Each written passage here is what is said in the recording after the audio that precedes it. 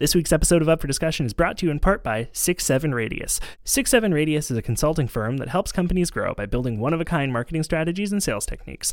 With over a decade of experience in the B2C and B2B world, the company is now bringing you a one-of-a-kind sales course.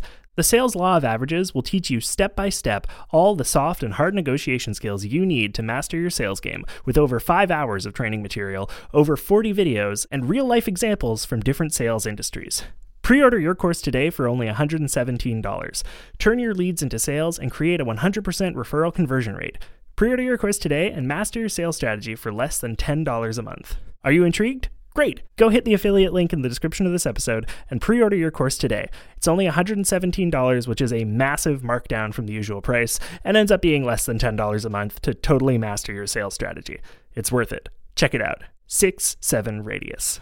This episode of the Up for Discussion podcast is brought to you in part by Whiskey Lane. Launched in Kelowna, BC, and now expanding to Montreal, Whiskey Lane is on a mission to share their obsession with quality food and drinks with growing audiences by keeping the best local flavors on their minds and on their tongues. No matter what your business needs to grow, Whiskey Lane knows how to make it happen. Whiskey Lane, bringing long lines to the producers of specialty food and drinks. Go to whiskeylane.ca to find out more. And that's whiskey, the Canadian way, without an E. I hope you understand.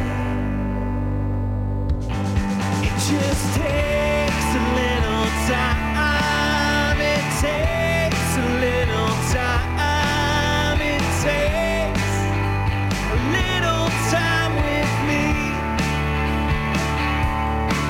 I hope you don't mind. We'll take it slow this time. You know I'm well worth the wait.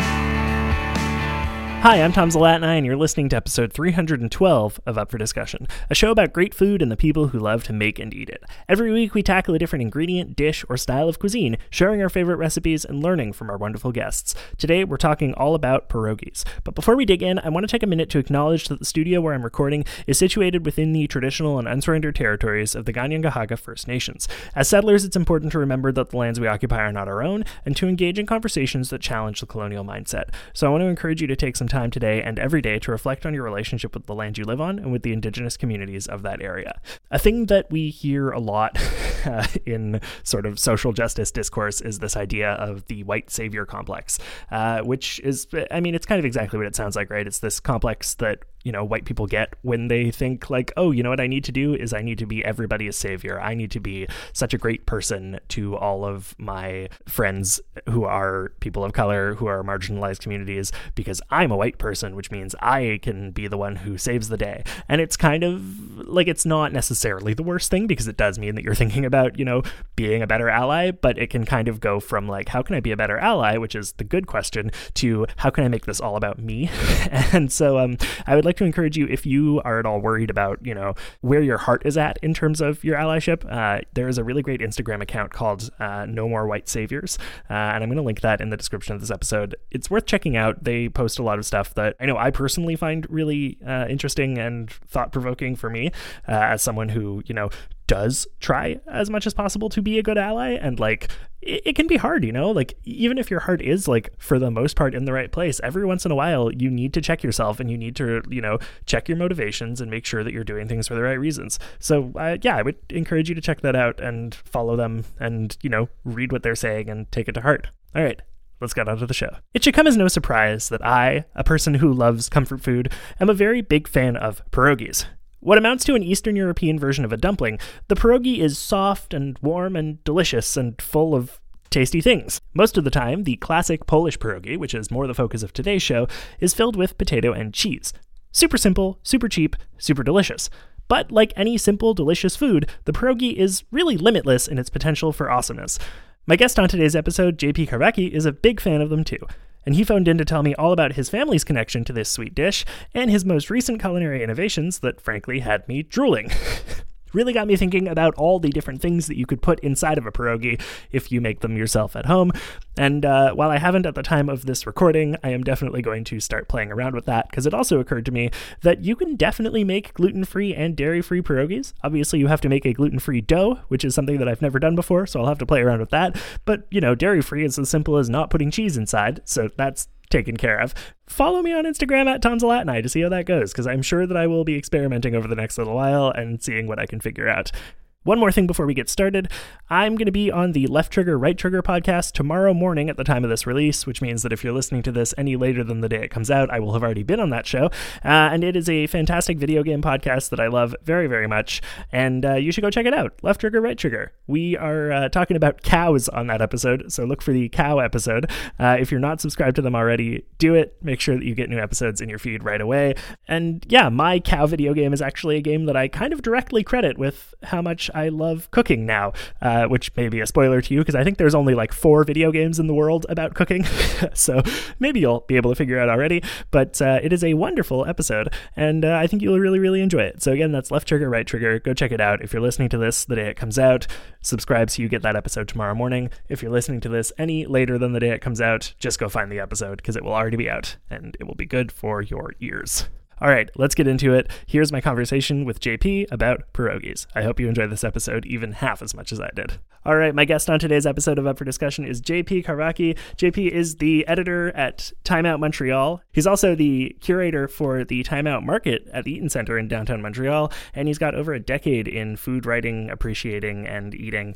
JP, thank you so much for joining me again. You were here last year for the very beginning of Munch Madness, which is just around the corner, so that's exciting. Yeah, I mean, I just wanted to tell your listeners, were you not entertained? It was a lot of fun. Yeah. Well, just in case anybody wants to go back to the episodes there, what was the outcome of Munch Madness? You know, honestly, I should have looked up by now who the winner was last year. I feel like it was basil or pasta. It might have been pasta. Basil? It wasn't like, look, we weren't claiming to be like, you know, brilliant, like high quality food media. It was garlic versus pasta in the finals last year. So I feel like maybe pasta won it. Are you much of a gardener, Tom? A gardener? No, my partner is. So we have a bit of a garden on our balcony, but okay. Yeah. Is she the type to be able to make like the basil plant get out of control? Like, we end up with a good amount of basil most years, yeah. I got to tell you, like, so you said it was in between spaghetti and basil? Or no, pasta and garlic, sorry. Oh, pasta and garlic? Yeah, I think basil was in the earlier round. That's a little bit more understandable. Yeah. Okay, all right. Okay. I'm not going to have I have no comment on who would win that. Who would win that whatsoever. That was a contentious round. I think the only reason, I'm pretty sure pasta won, and I think the only reason for that is that I have a garlic allergy, and one of my co-hosts was a picky eater. So it's we'll see what happens this year. Oh no. Oh my god! All right, it's going to be different this year. It's going to be different. My heart goes out to you.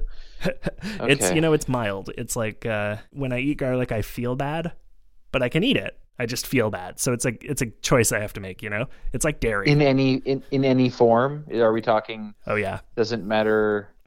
Confit, fried, all forms. Fresh. Although garlic sauce from like a Lebanese place tends to hit me hardest. But all garlic is really and garlic oil, yeah, I suppose. Okay, all right. It's rough. Well, I'll be happy. You are more than welcome to vicariously live through me, as I love garlic so much. That's it. You can eat the garlic that tries to kill me. Maybe I'm just a vampire. I don't know. Holy shit. The dark truth comes out this week. Yeah. So JP, I always give my guest a chance at the beginning of the episode. Not even just a chance, but I really encourage my guests to kind of contextualize themselves in the world within food to give my listeners and me kind of more of a sense of who we're talking to. So I'd love to know a little bit about the way that you grew up and the food you ate as a kid and the food that you eat now, and maybe like something food-y that you like love in your life, you know? I mean, obviously you're someone who works in food media, so food is important to you, but I want to know, like, let's get to like the heart of it. Let's get to inside JP. Oh, let me inside of you. Oh man. This is what happens the second time you come on this show. Oh no. No, that's perfectly fine. To be honest, it's sometimes people have a story about themselves. There's a story that they tell themselves. It's a story about how they were brought up, and then when I think back to it, I'm not envious of people who have that, whether they had like grandparents that they basically stuck to like glue in the kitchen all the time, or you have the kind of family culture where you spend a lot of time in the kitchen. So I didn't have any of that. It's kind of amazing that I even do what I do without such a strong Bildungsroman kind of thing, right? Around food. All I know is that I love eating. That's it. And I think that's what it really comes down to. Sure. And I got into food writing because that was back when restaurant criticism might have actually still mattered. I'm not even sure if we're going to come out of the pandemic thinking that matters, let alone any other criticism. Sure. Except for video games. Everybody loves video games these days. No, so when I was growing up, so I come from a French Canadian mother and a son of Polish immigrant father. And so there's a little bit of a mix going on there.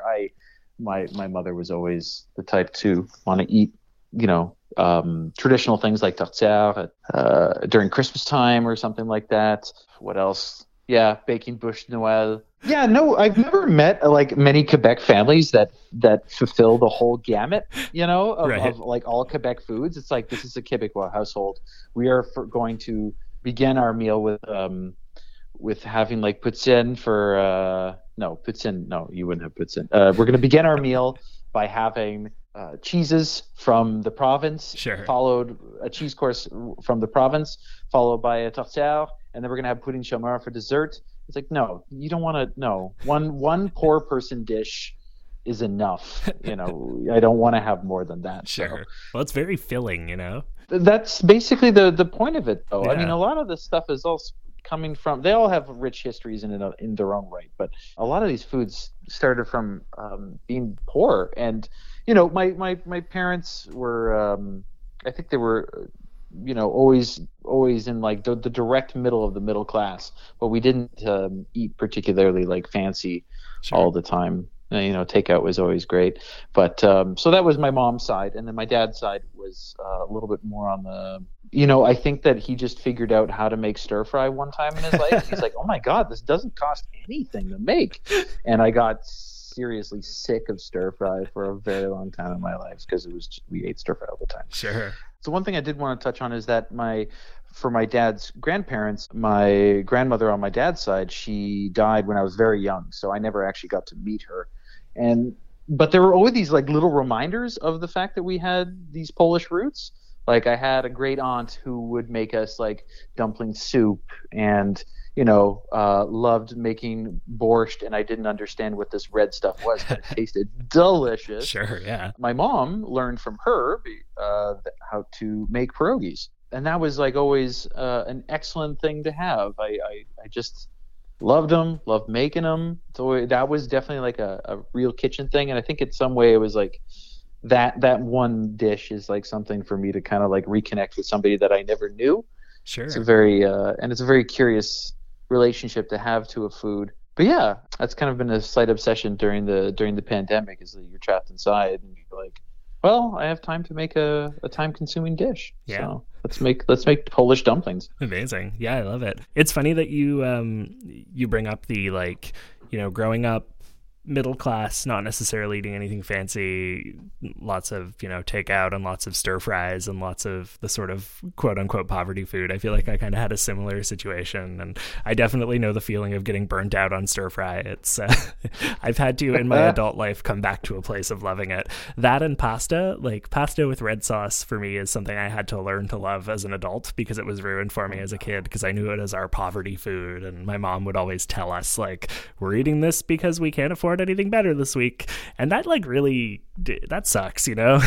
Red sauce out of a can? Oh no, homemade, but okay. Still. All right. At least you had some pride. Yeah. Well, that's it. My mom was too proud to not make her own sauce most of the time. Although, except in the case of making lasagnas, where it feels like it feels like overkill to make a sauce and make a lasagna. It's like then you get the jarred stuff because you're already making a lasagna. It's like one thing at a time, you know. I don't know. That's why you gotta make it like a giant stock pot of it. Yeah, exactly. You gotta get into canning and all these other wonderful things that we're like, hold on, wait a second, I can do that. This is all possible. It's wild. A lot of lost arts in the kitchen, you know, that are coming back when people realize that well, it's a financially strenuous time, right? Yeah. So a lot of people are they're rediscovering a lot of processes in the kitchen that they just got too complacent and got used to spending like $30 a pop for it. You know? Yeah. Totally. That's it. I've been realizing recently, my partner went gluten-free and dairy-free simultaneously. And, you know, obviously, like, the rest of us in the house will still eat those things. Even Tefra will still eat those things, just in smaller amounts. But it has really shifted the way that I cook. And the big meal that I, you know, had forgotten I really loved and ate a lot growing up. And now I'm like, oh, that can be made gluten and dairy-free and is great, is shepherd's pie, which, like, you know, obviously mashed potatoes are great when you can get some like butter and cream in there, but you can also make mashed potatoes just with a bit of the leftover water that you use to boil the potatoes, and then like I will add in like cornmeal to sort of thicken it up if I leave too much water in by accident, and it's totally fine. And I've gotten really good at making shepherd's pie over the past few weeks, and it costs like, you know, $5 for like a pound of ground beef, and then everything else is potatoes and frozen vegetables, and it's like, okay, cool, this is easy and cheap, and I can fill us up with it. So yeah. So following on your poutine episode, sure. I'm thinking like that pâté chinois is like one thing. Shepherd's pie, pâté chinois in Quebec, right. You know, is one of those. I'm waiting for Quebec chefs to be like, I made a fancy pâté chinois. Oh God, check out my shepherd, and I'm sure it's already been done. It's gotta happen. Well, the tourtine took off, right? What's the tourtine? Do you not know about the tourtine? Tourtine is a creation from a place called Baron BBQ out in Saint-Ambroise, Quebec. It's I think about 5 hours north up the river from Montreal. It is the combination of tourtière, which is meat pie, and poutine.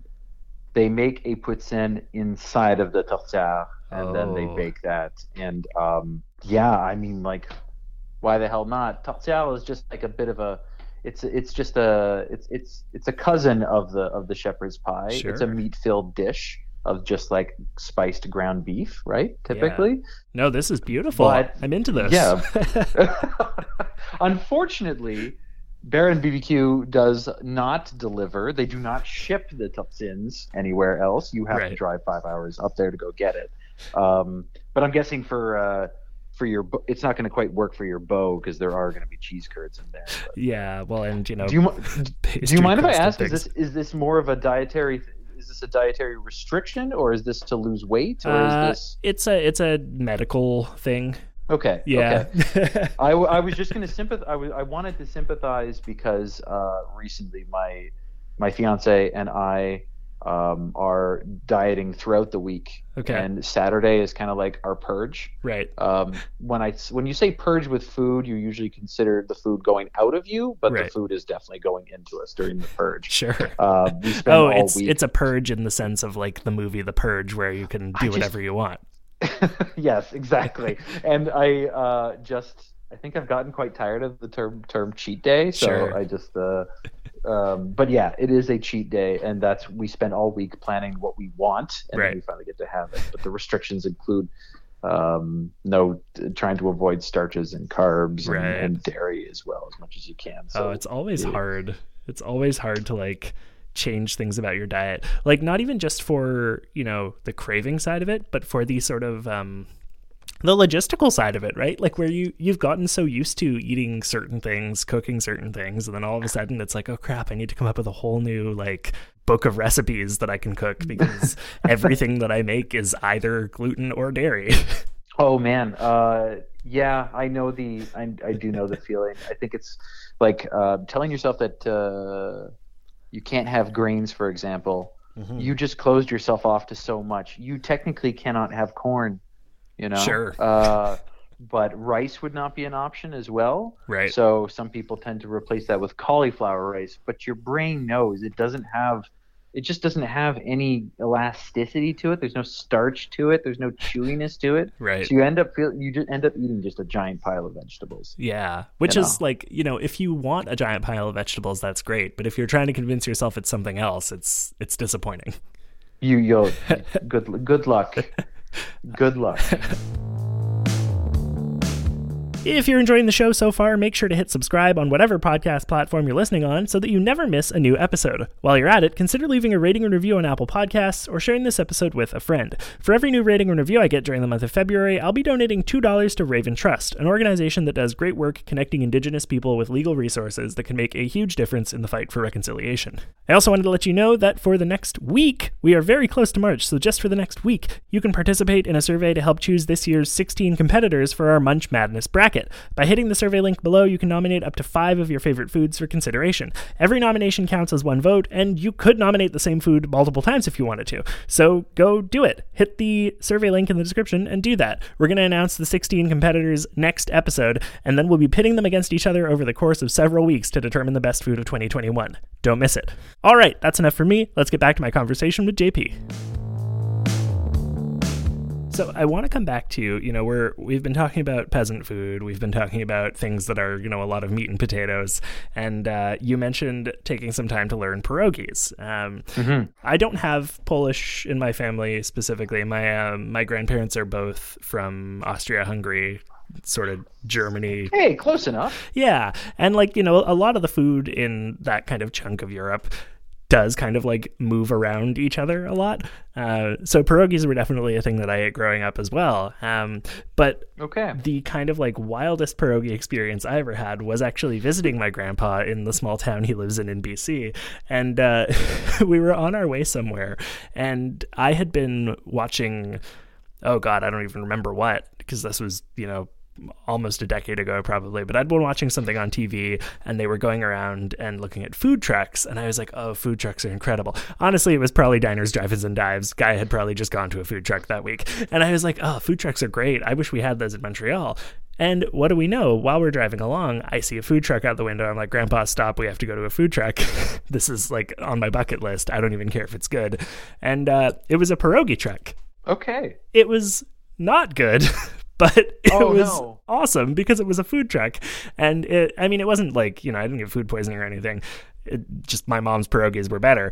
And that has stayed with me as this amazing moment of anything can be a food truck food. And pierogies in that moment cemented themselves for me as kind of an amazingly underappreciated thing, if that makes sense. I think we don't talk enough about how rad pierogies are and how versatile they are and how they're kind of a wonderful snack, and I love them. So tell me about your relationship with pierogies. Dumplings in general, Tom, to be honest.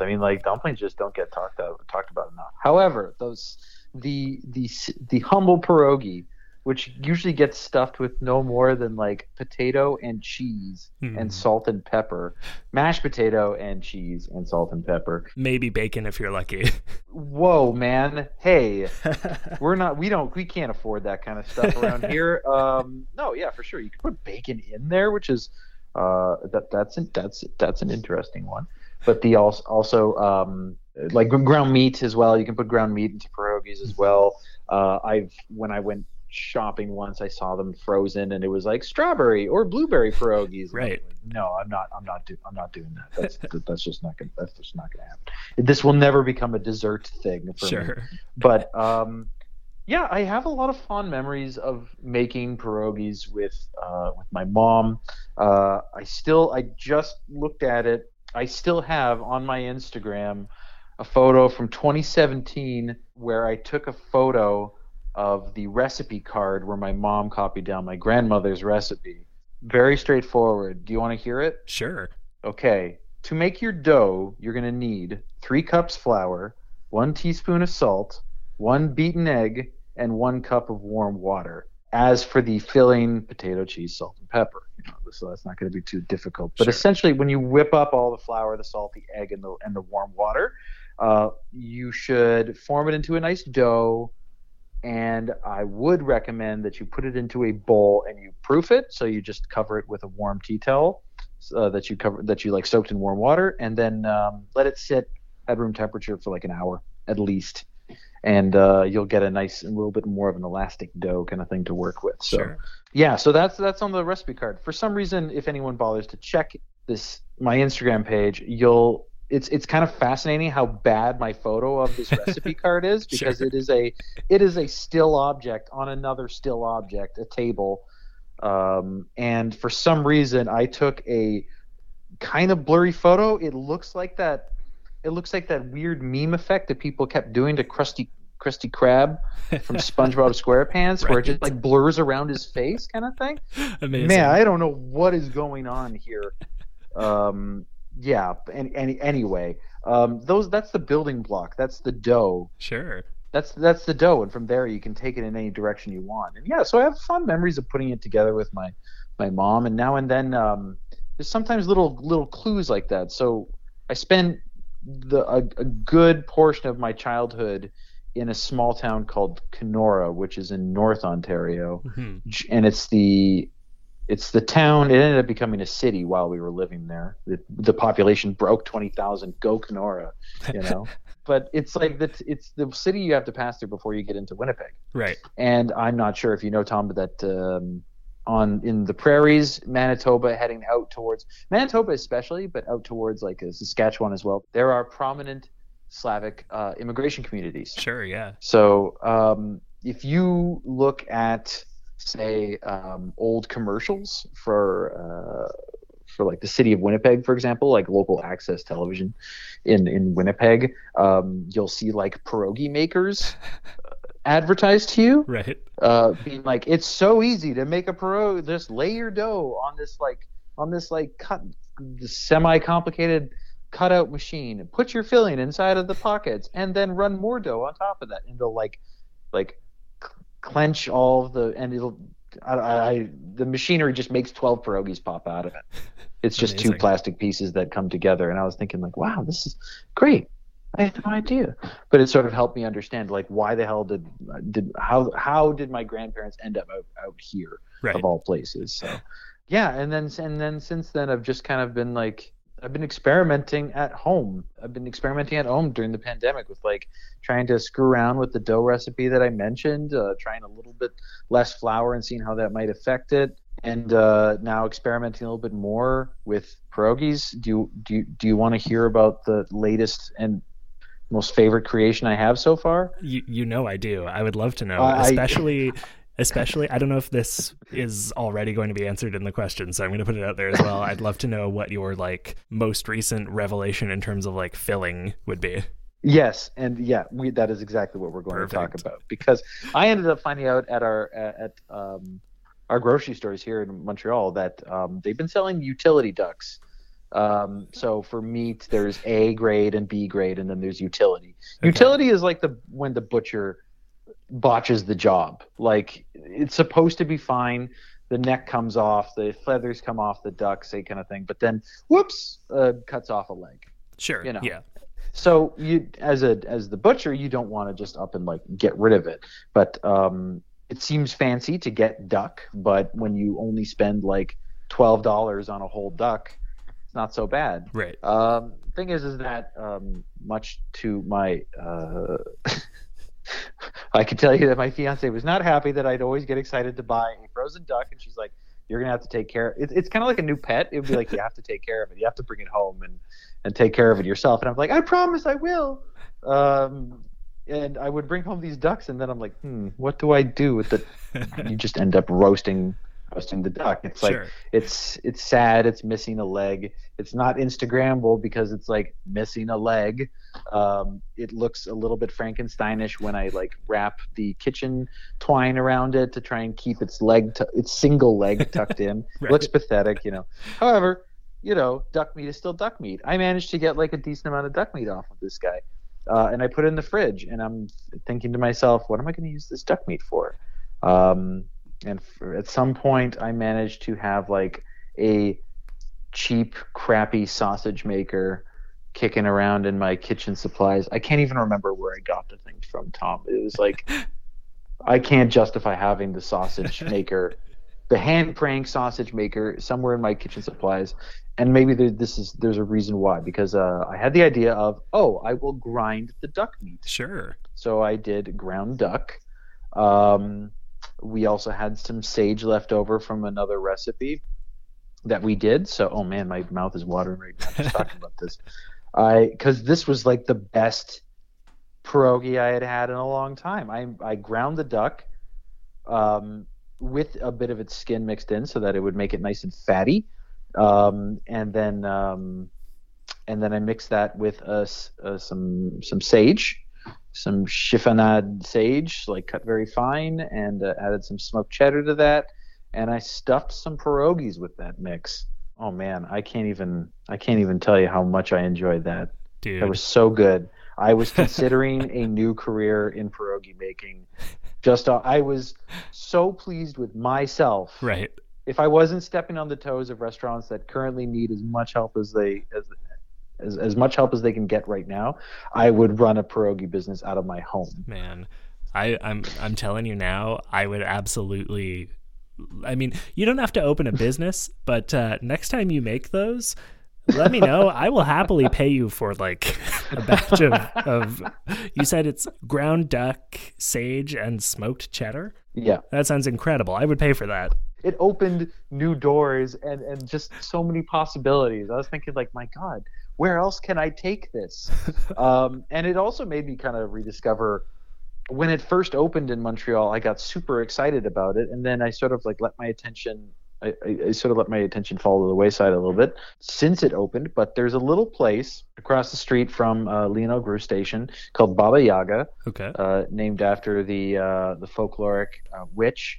I think mostly Russian folklore. Yeah, sure. Yeah. I know it from D&D. Who lives in? It's the evil witch who lives in a house that is on like bird legs and like stalks the forest and to catch children and eat them. There's always like those little continuities, right? Where it's like eating children. Oh, man, what's up with eating children? I don't understand. In any case, so Baba Yaga makes pierogies. That is one of the things that they do. They also make other great Polish dishes like żurek, which is like a rye soup with shredded ground pork at the bottom of your bowl. It's great. It's very, very good. They put on a pierogi that was a cheeseburger pierogi.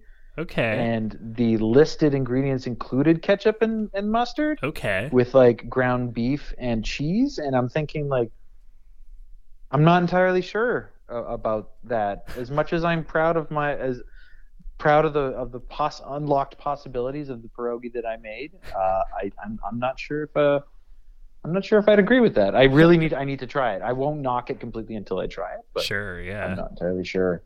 Yeah. I mean, that sounds good to me. I don't know. I'm a heretic though. Like I will happily have cheeseburger flavored anything. So okay. Well, there we go. Except for Domino's cheeseburger pizza. I'm sorry. I'm going on the public record. It's not good. It's not good. It's close. Not good. Ketchup and mustard should not be on a pizza. It's just not. See, I don't think those things should be on a pizza. I disagree. But you need to have cheddar on there, like a sharp cheddar, and you need to have strips of bacon as opposed to like the crumble. And I think that what a really good bacon cheeseburger pizza needs is not during the cooking process, but after you take it out of the oven, you got to hit it with a swirl of yellow mustard and slap some pickle slices on there. I think if you do that, it is a perfect bacon cheeseburger pizza. Pickles on a pizza too, man. Pickles on a pizza. Getting daring here. I'm a monster. Or rather, how much weed are you smoking? Jeez. Okay. None since the pandemic started because I'm too paranoid.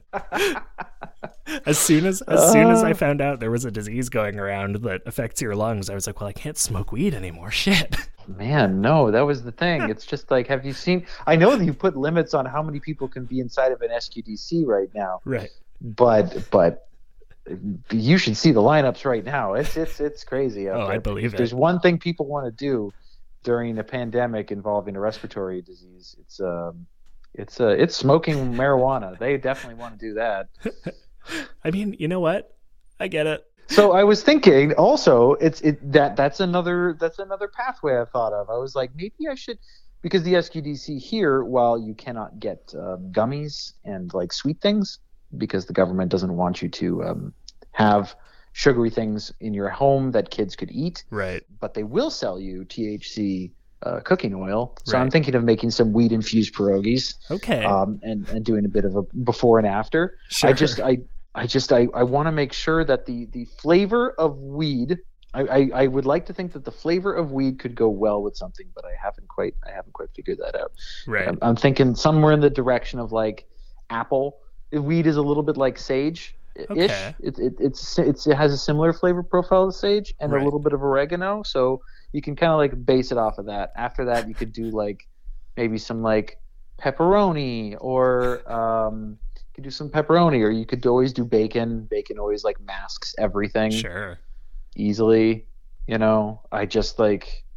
I got tired of that one period in time where just like too many people were proudly wearing shirts that said everything tastes better with bacon on Oh, it, yeah. but it's very hard to contest that. It's true. Like bacon ice cream, bacon pierogies, definitely, but also like, I don't know, the bacon water. There you go. That doesn't work. You can't have bacon water. It doesn't work. Yeah, no. I I had a roommate who had smoke tea once. This was like it was Okay. it was tea that tasted like, liquid smoke basically, but distilled enough that it didn't, taste horrible. Because I don't know if you've ever just like tried liquid smoke on its own, but it's awful. You really need like a drop of that distilled in a lot.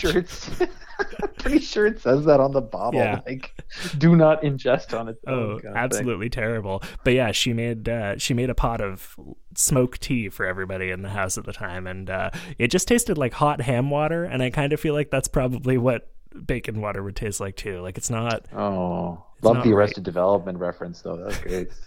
There you go. Yeah, no, That's great. I can't do it. I can't do it. Speaking of hot ham water, I made another thing of that I've done during this pandemic is I tried making tonkatsu broth for the first time. How'd that go? Went out to the butcher, got myself some pig trotters, left it boiling in water with a couple ingredients for like 12 hours in my home, but it made the house smell awesome and it tastes amazing. Amazing. Everybody should make ramen broth. Just like drink it instead of tea. Sure. It's the best hot ham water you can have. That Yeah. is the best hot ham water. I'm going to echo that sentiment. Get yourself a stock pot and make any kind of broth, honestly. Broth is delicious. Broth is useful. Like you can put it in so many other things after. And nothing makes your house smell quite as good as just a big pot of broth simmering for hours and hours on end. Yes. Tom, I'm not sure how long it's been since you've had to sort of adopt the no dairy and no gluten in your household, but I mean, did you jump on the sourdough bandwagon? You know what? We had been doing a Previously. lot of sourdough in our house prior to the Ooh. pandemic, and then Okay. when the pandemic hit, there was another period of lots of sourdough. We kind of fell off it a few months ago. Did you give your starter to anybody if you stopped eating gluten? So I should say, like, Teffer cut out gluten like 95%, and I did not cut out gluten at all, and the kids did not cut out gluten at all. So it's more just that we like try to make sure that meals that we eat all together are gluten and dairy free. But no, I think our starter either died or is just in the fridge being sad. If that's what you have to say about your starter, it's probably dead and gone. Yeah, I suspect that's what I mean. Like, I don't know if our starter died and we threw it out, or if our starter has died and is just in the fridge being dead, I have no idea. I guess because sourdough is such a time-intensive thing to really make sourdough with like the proofing baskets and the fermentation periods and of the dough after you mix it all together, that truly it is a extremely time-consuming thing. So it makes sense that it became like a trendy thing to do Right. since March of 2020. However, there are so many other things you could do. People did not all of a sudden get into like master stock making, Right. or they didn't get into pasta fresh pasta making. for example. At least like preserves seem to have like taken off. Yeah, preserves took off. My thing was yeah. meat. My thing was that I got really into grilling specifically. Like a month into the pandemic, Okay. I bought myself a charcoal grill and I never looked back. What, did you start looking at like the nuances of it, grades of charcoal? Oh, of course. Uh, Of did you? course. I mean, not in a serious way because I don't have the budget to actually like put too much effort into that, but I've definitely like I went from a year ago not really knowing how charcoal grills work to at the end of the summer grilling on an almost like not quite daily but every couple of days basis, and like getting really into it and smoking things on the grill, and like It's amazing. yeah, I'm looking forward to this to the 6 weeks of summer we'll get in 2021 where we're allowed to go outside at all, and I'm hoping we can have like a person over at a time again like we did last year. I don't know if you've talked about this on the podcast before, but I mean, do you have a Game Changer protein that, you know, after you cooked it properly on charcoal, after you had accrued all these skills and knowledge, were you like, I can't eat this any other way? Not to the point where I like can't eat it any other way, but I think I think the two big game changers for me with the grill were like steak and burgers, like homemade burgers. Because Interesting. you know, we had done plenty of steaks just on a cast iron in the kitchen, and like they're good. But I accidentally bought some $20 steaks this summer one day at the butcher because I was too embarrassed. Accidentally. No, yeah, I had like an anxiety attack in the butcher shop because Oh, no. I mean a mini one, like I wasn't, you know, freaking out or anything, but I just kind of was like, I can't tell this guy now that I don't want to buy the expensive thing because I feel awkward about it, and I bought it and brought it home and was like, well, we're having delicious steaks tonight. And you know when the marbling in a piece of meat is so good that it like tastes like butter after you cook it, but you didn't put any Of butter course. on it? It's pretty much. I think that's the one thing when people know they've cooked a good steak.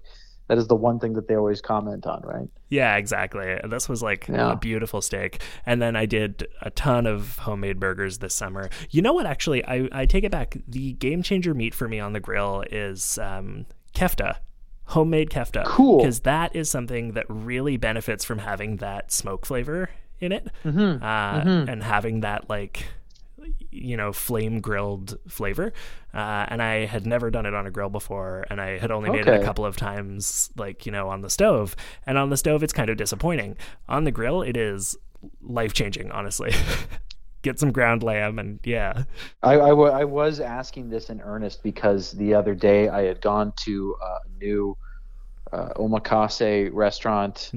They like to build themselves as the first proper omakase restaurant in Montreal. Okay. Okeya Kyujiro in downtown Montreal. And when I was there, I was just visiting to be able to say, like, look, I want to tell the public about this place.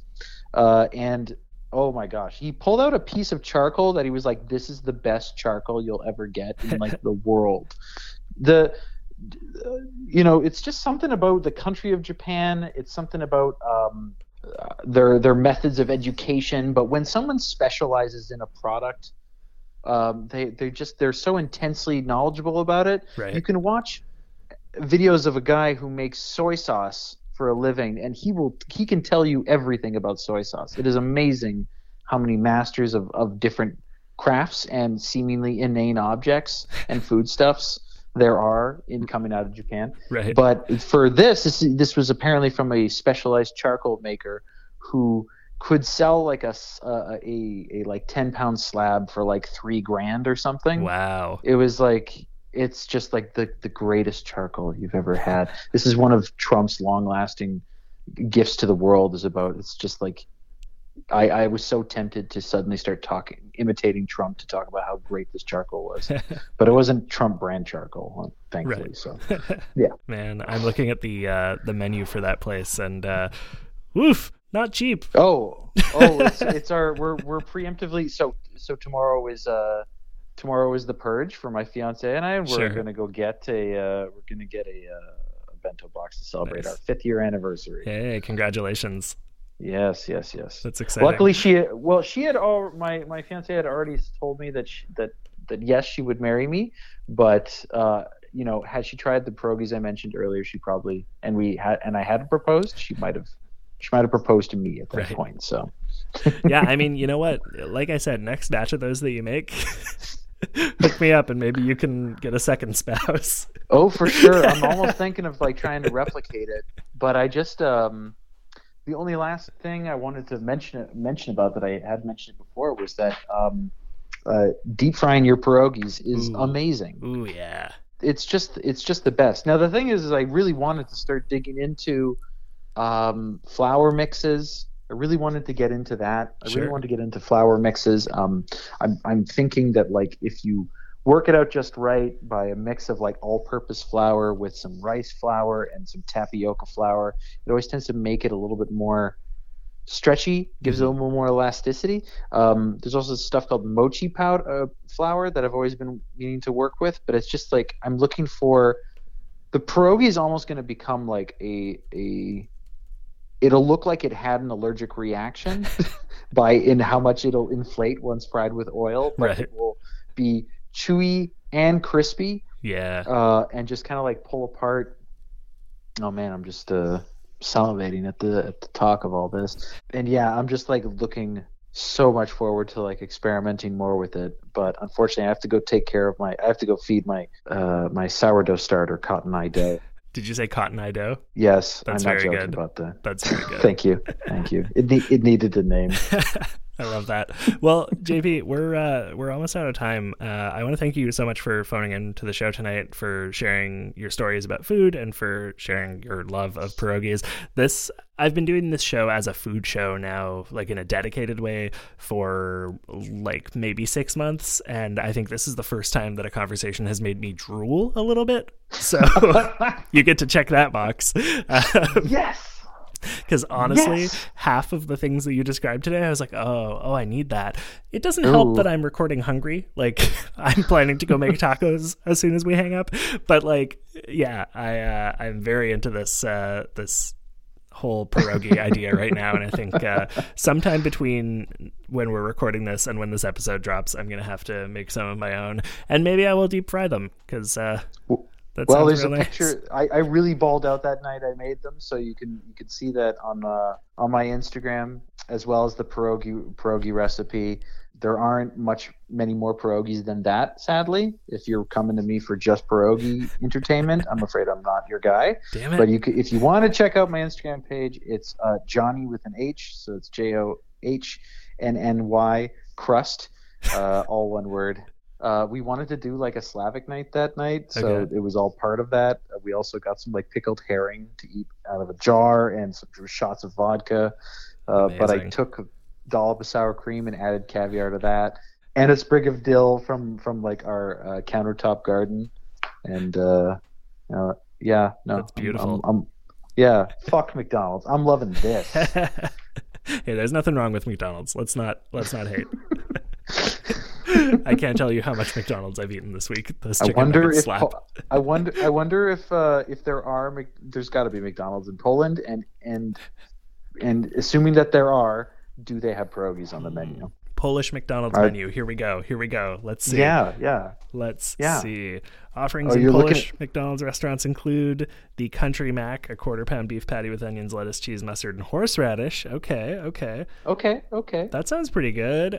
Yeah. I'm not seeing a pierogi. That's too bad. Unfortunately, yeah. Well, However, if anybody's feeling, if anybody listening to this episode does feel like they want to attempt it, but are a little bit squeamish about doing it, just go look for the probably one or two Slavic grocery stores you have in your city. mhm.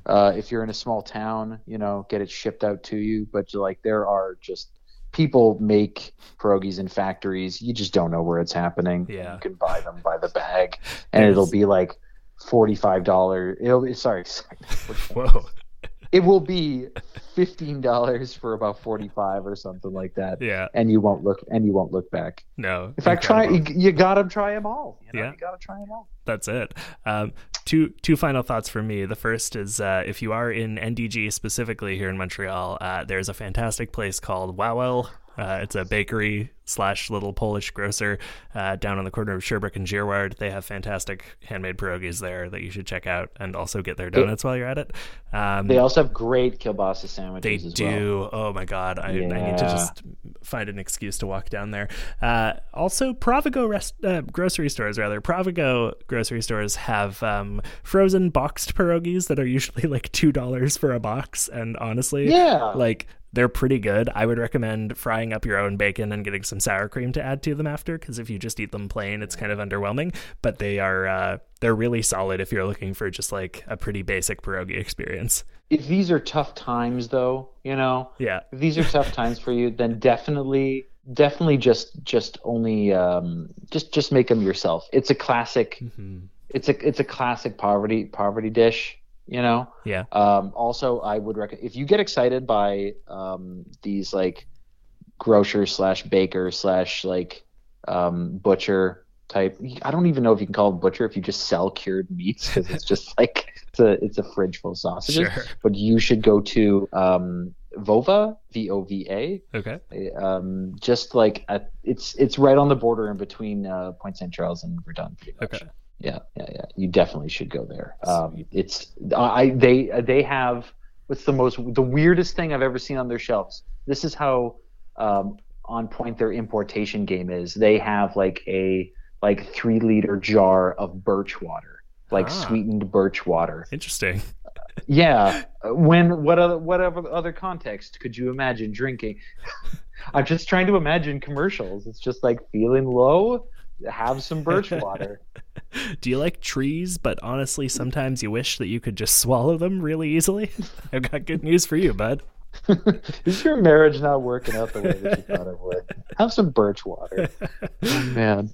I also, while we're on, before we get too far away from Polish McDonald's, I'm reading here on Wikipedia, during the winter, you can get the lumberjack sandwich, which is, get this, a bun with pork rinds on top instead of sesame, a 1/4 pound patty, bacon, a big piece of deep fried cheese, sauce, and vegetables. Big piece of deep fried cheese seems like, is that cheese.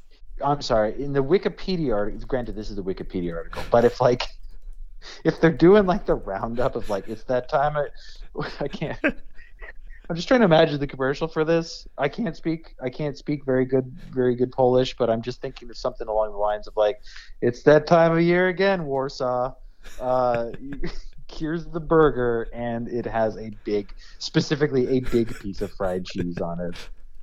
Oh, I'm looking at photos of this thing. It's horrifying, and I want it.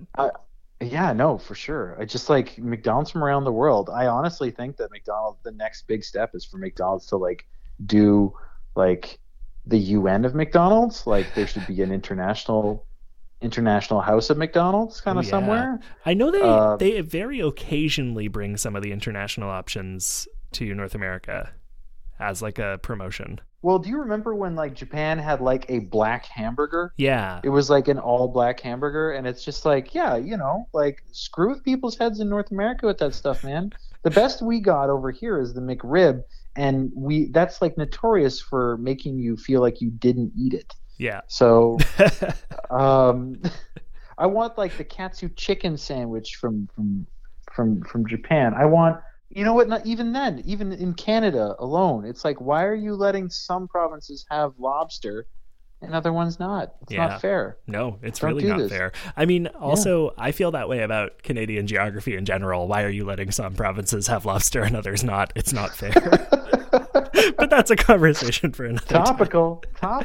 Oh my God. Oh man. JP, before we wrap up the show, do you have any final words of wisdom for people who want to eat and or make pierogies, or any plugs for things that you want people to check out? I know you mentioned your Instagram before, which I'll make sure is linked in the description, but if there's anything else, now's the chance. Tips for making pierogies: be prepared to not have fun doing it, but it will be so worth it once you have like 45 lovely pierogies just like lined up for you, and you're thinking, okay, great, I just made food for like 3 consecutive days. And always buy extra sour cream. You never or at least make sure that your nearby corner store carries sour cream, because you will likely run out.